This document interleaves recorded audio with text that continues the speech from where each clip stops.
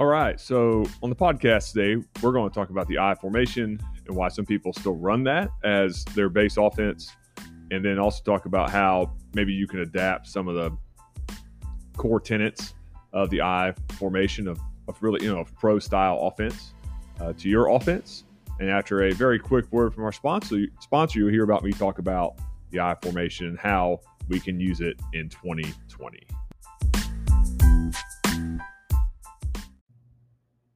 All right, welcome to the Mind of a Football Coach podcast. So today we're going to talk about the I formation and what that is and how that works and why maybe we should still run some of it in 2020. And there are programs that run it as their base offense, even today in different states. I think it's a time-tested offense. The longer I coach, the more I like things that are time-tested, things that have stood the test of time over the ages, and things that are simple, things that can be installed with really any personnel you may have in a high school. Because as we all know, as high school coaches, we don't have the same personnel year after year. So we don't recruit to a certain style, right? We just take who's in our hallway and we try to mold our scheme to fit the guys that we have. So the last podcast I talked about the wing T. This one we want to talk about the I formation and why am I doing this during during what should be a game week? Because we can't play. Our county is in the red in the West Virginia color map, so we can't play games. So I don't have to prepare for an opponent, so I'm going to do a podcast. So that's what I've decided to do to keep myself from going crazy. So this is what y'all get. You get some multiple podcasts in a week on different offensive schemes because I don't have other things to fill my time with right now because I'm the head football coach and the offensive coordinator. So I don't have a game plan to put together, so I can go and look at different styles of offenses and how maybe we can use parts of those to help us, or maybe use the whole system one of these years. Because as a high school coach, as y'all know, your personnel changes from year to year, and it can change pretty drastically from year to year depending upon who graduated, who's coming up through the feeder programs, who transferred out, who transferred in, and we have to be able to adapt to what we have. And I think high school coaches are the most adaptable coaches because we have to be able to take a bunch of information, right, with clinics or talking to other coaches, and then put it in our memory bank. So when we need that information, we can draw from it down the road. So this offseason, one of my studies was 21 personnel, or the I formation pro personnel. That's something I was really interested in this offseason. So I went and talked to a bunch of different people that are really smart and have run the I for a while. Both of those programs are in Georgia. Coach Tim McFarland was one of them. He was on the podcast a little while back, and they've won 3 state championships, and they run the I 99% of the time. Their backs are in the I, in traditional I or king, queen, offset, fullback type stuff.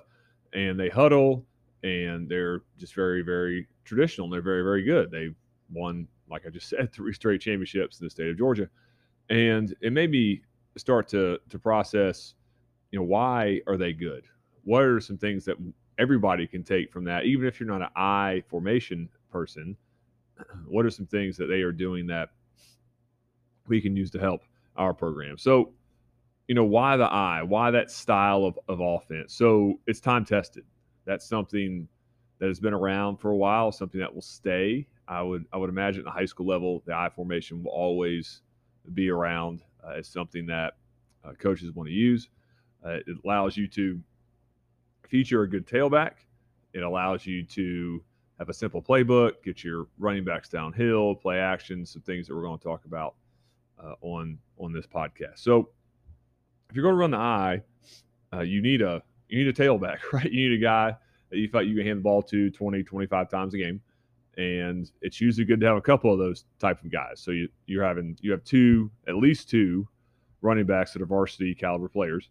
And guys that I've talked to in the past, not just guys this past offseason, talk about how if you're going to run the I, the position you want to develop the most is the tailback. So instead of trying to develop at a high level a bunch of different positions, you're really focusing on one spot. You're focusing on that tailback, and you're putting your best personnel there, and then your best skill personnel, excuse me, and then you're training them to be the workhorse. And then obviously your offensive line needs to be good. I think in all offenses, the offensive line needs to be good, right? To be able to have success, be able to run the football, to be able to protect, those types of things. And your quarterback, if your quarterback's a good player, it helps it, right? So the play action game, maybe you run your quarterback on some boot, waggle, naked types of things out of the I. Those are things that people who run the I for years do a lot of. If they have the quarterback that can do it. If they don't, it's more of a drop back, play action type thing. But those of y'all who've listened to my podcast know I'm not sold that you can consistently win throwing the football around at the high school level, especially the level I'm at. Maybe at bigger levels with more student body, with more people in the student body, right, with some higher numbers on your team. We're going to have about high 30s, low 40s in our team most years. And a lot of our kids haven't played a lot of football. And, our midget leagues in our middle school is not it's not something that I would want to teach the air raid to, right? Those aren't the type of players we have coming up. I'm just not an air raid guy. Some people are. Some people teach it to the younger levels, and they're really good at it, and they go and they have success. That's just not me. I want to run the football, I want to play action, and I want to control the clock. Because I feel like if your roster is small, you want to try to shorten the game because you got a lot of guys playing both ways. And that's something I truly believe in as a coach, is you want to play to your personnel at the size of your team, right? And then go from there and build it the best that you can. So I remember talking to Coach McFarland, and he was talking about how people want to go fast and they want to go slow. And that hit a little bit of a pressure point with me, because in football now everybody wants to go fast, and sometimes I do too. I want to go fast, get more plays. But if you're going to buy into being a pro style offense, you probably only want to run about 50, maybe 60 plays a game, and you want to try to control the clock. And I would think if you're a pro style offense, I formation offense, that you're going to make sure your defense is pretty good. You're going to put your best personnel on defense to be able to slow down the other team's offense, make them go 3 and out, right? And then you get the ball and you have like a 6-minute drive and you score, and then you're putting pressure on the other team. And I know there's guys that play fast and they have success doing that as well. So it's interesting hearing two totally different philosophies have success. And I think football is so fun because of that. You can win and have success doing a bunch of different things. But to me, it comes down to, do your philosophies on offense, defense, and special teams match up? Are they congruent? Do they go together? Because I've been a part of staffs before where the offense wanted to go fast and the defense was a bend but don't break defense. I feel like those two don't go well together. If you're going to play fast, you want your defense to be ultra aggressive just to try to get turnovers and get the ball back, cause negative yardage plays.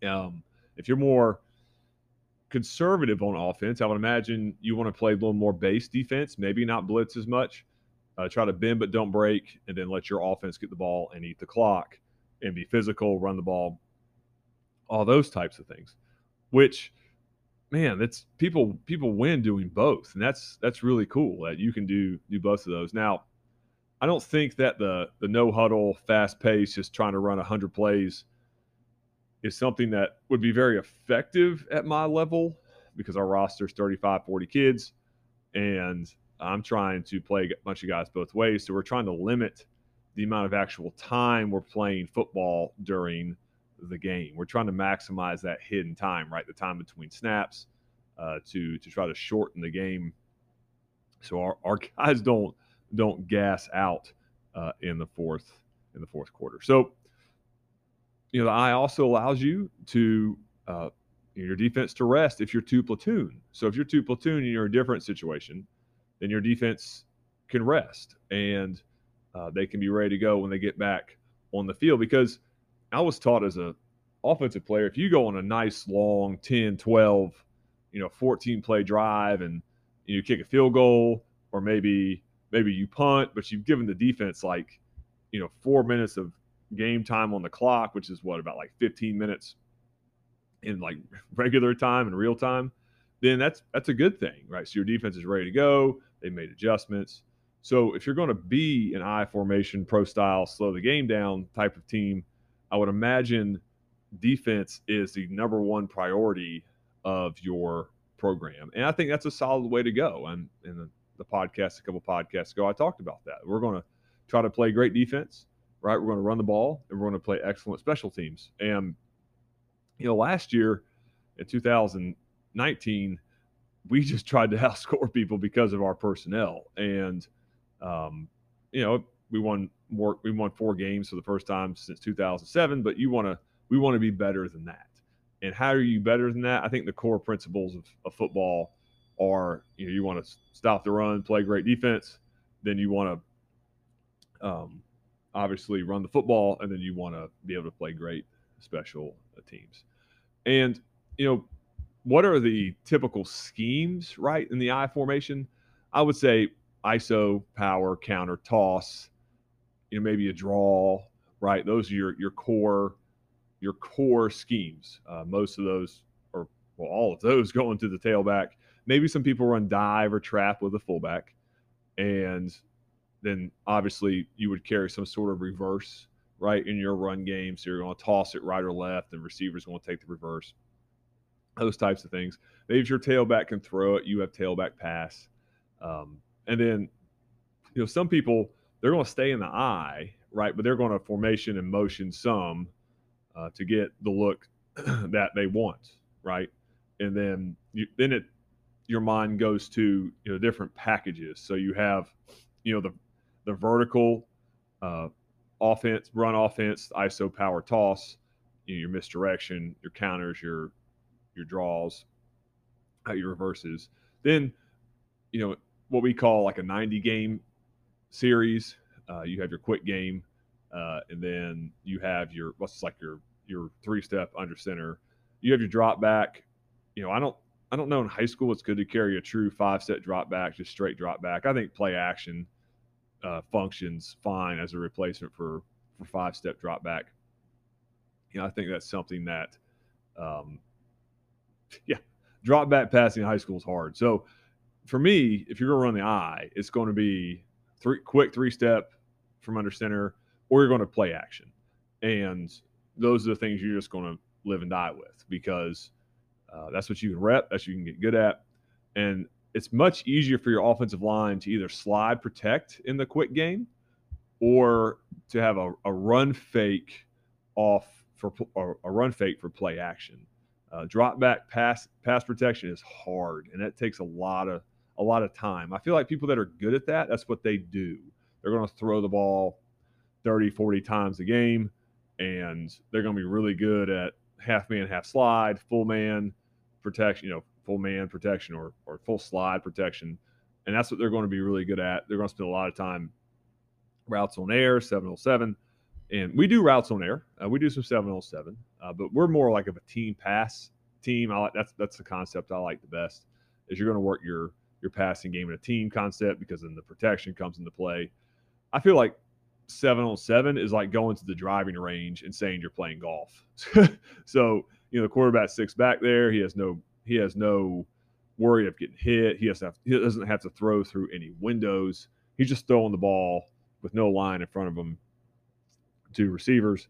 And I don't think that's something that's productive for an offense. I was listening to Lincoln Riley talk, and that's what he said. They don't do much 7-on-7 in Oklahoma because you want to get the play action fakes. If you're running RPOs, get the RPO fake. So I think the 7-on-7 period, while I know our guys like it, it's fun, I don't know that it's very productive. I think it's something that you do once in a while to get your maybe work on some timing with the quarterbacks and receivers.